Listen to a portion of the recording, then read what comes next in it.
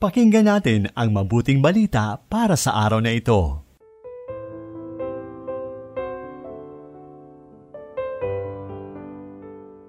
Purihin ang Diyos sa pagpasok natin sa 15 linggo sa karaniwang panahon ng ating liturhiya. Ako po si Sister Ameline Paglinawan ng Daughters of St. Paul. Pagmamahal sa Diyos at sa kapwa, ang susi sa buhay na walang hanggan. Atin ang pagnilayan ang mabuting balita ayon kay San Lucas, Kabanata 10, talata 25 hanggang 37.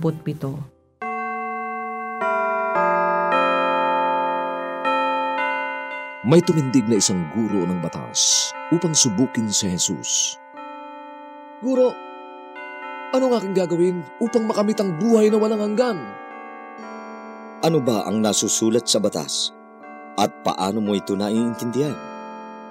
Mamahalin mo ang Panginoon mong Diyos ng buo mong puso, at ng buo mong kaluluwa, at ng buo mong lakas, at ng buo mong pag-iisip. At nasusulat din naman, mamahalin mo iyong kapwa gaya ng iyong sarili. Tama ang sagot mo. Gawin mo ito at mabubuhay ka. Ngunit gustong mangatwira ng guro ng batas, kaya sinabi niya kay Jesus, "At sino naman ang aking kapwa?" Sinagot siya ni Jesus, May isang taong bumaba mula sa Jerusalem papunta sa Jericho at nahulog siya sa kamay ng mga tulisan. Hinubaran siya ng mga ito at binugbog at saka iniwang halos patay na. Nagkataon namang may isang paring pababa rin sa daang yon. Pagkakita sa kanya, lumihis ito ng daan. Gayon din naman may isang Levitang napadaan sa lugar na yon. Nang makita siya'y lumihis din ito ng daan. Ngunit may isang Samaritano namang naglalakbay na napadaan sa kinaroroonan niya. Pagkakita nito sa kanya, naawa ito sa kanya, kaya't lumapit ito. Binuhusan ng langis at alak ang kanyang mga sugat at binendahan. Isinakay nito ang tao sa kanyang sariling hayop at dinala sa isang bahay panuluyan at inalagaan. Kinabukasan, dumukot ang Samaritano ng 2 denaryo, ibinigay sa may-ari ng bahay panuluyan at sinabi, "Alagaan mo siya. Sasagutin ko ang anumang karagdagang gastos pagbabalik ko." At sinabi ni Jesus, Sa palagay mo, sino sa 3 ito ang naging kapwa sa taong nahulog sa kamay ng mga tulisan? Ang nagdalang habag sa kanya. Kaya sinabi ni Jesus sa kanya, Humayok at ganoon din ang gawin. Mula sa panulat ni Reverend Edward Dantes ng Society of St. Paul, ang ating pagdinilay ngayon. Ang pinakamahalagang tanong sa atin ng mabuting balita ngayon, sino ang iyong kapitbahay?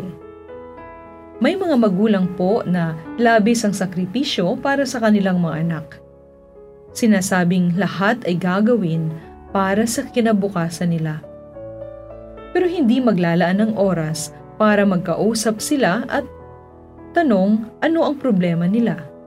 May mga tao pong sinasabing iaalay ang kanilang sarili sa paglilingkod sa iba, pero ni hindi lilingapin ang mismong kapitbahay na nagugutom at naghihirap.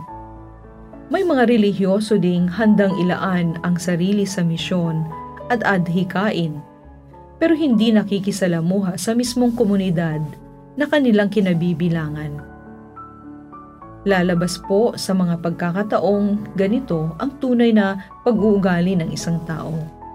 May mga taong aminado silang hindi perpekto, pero mas lubha ang kanilang pagmamahal sa Diyos at nakikita ito sa kanilang pagtuturing sa mga aba at sa pakikipagkapwa-tao.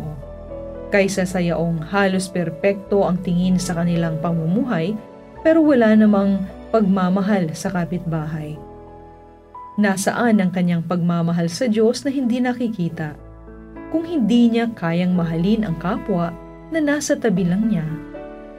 Sa ating ibanghelyong narinig, pinili ni Jesus na bida sa kwentong ito ang Samaritano, isang sampal po sa mga Hudyo, dahil para sa kanila, ang mga Samaritano ay parang sinumpang lahi, sa dahilan pong sila at ang kanilang mga ninuno ay nagsipag-asawa na ng hindi purong Hudyo, product of intermarriages. Pero siya pa ang tumulong sa nangangailangan. Ang Levite po na taong simbahan o nagsisilbi sa templo at ang pari ay hindi man lamang nagbigay ng panahon na tingnan ang sugatang lalaki. Marahil ay natatakot na baka ang nagnakaw at nanakit dito ay nasa paligid lamang at sila ay maaari ding saktan. Maaari din ayaw nila parehong maabala dahil marami silang gagawin sa templo. Ayaw mag-aksaya ng isang sandali sa nangangailangang tao. Oo, alam nila na may nangangailangan ng tulong.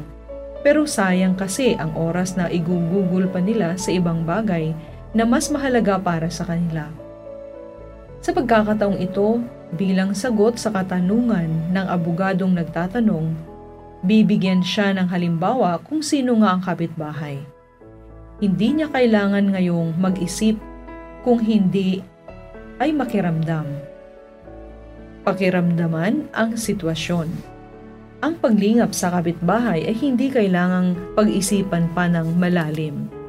Damhin ang kalagayan ng taong nasa daraanan mo at punan anuman ang pangangailangan nito. Kapag nagawa mo ito, mas matatawag kang Kristiyano, tunay na tagasunod ni Kristo. Para makamit ang buhay na walang hanggan, ang sagot ay nasa kasulatan.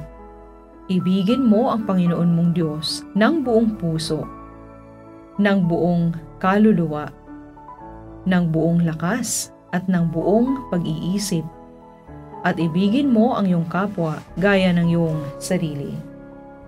Mas madali sana na makamit ito kung ang sinabi lamang ni Kristo ay mahalin mo lang ang Diyos.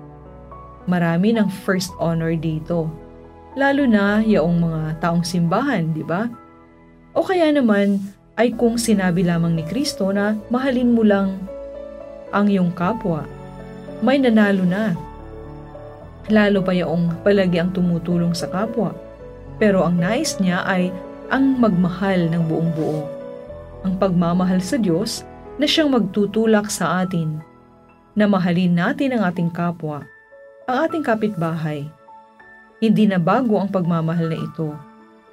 Itinuro na sa atin ito ni Kristo. Madalas ay mahirap at napakasakit gawin ito. Pero nagawa na ito ni Kristo, kaya ipanalangin natin na magawa din natin ito.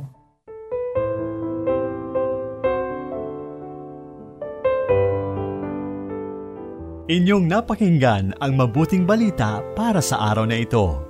Hatid sa inyo ng Paulines Radio.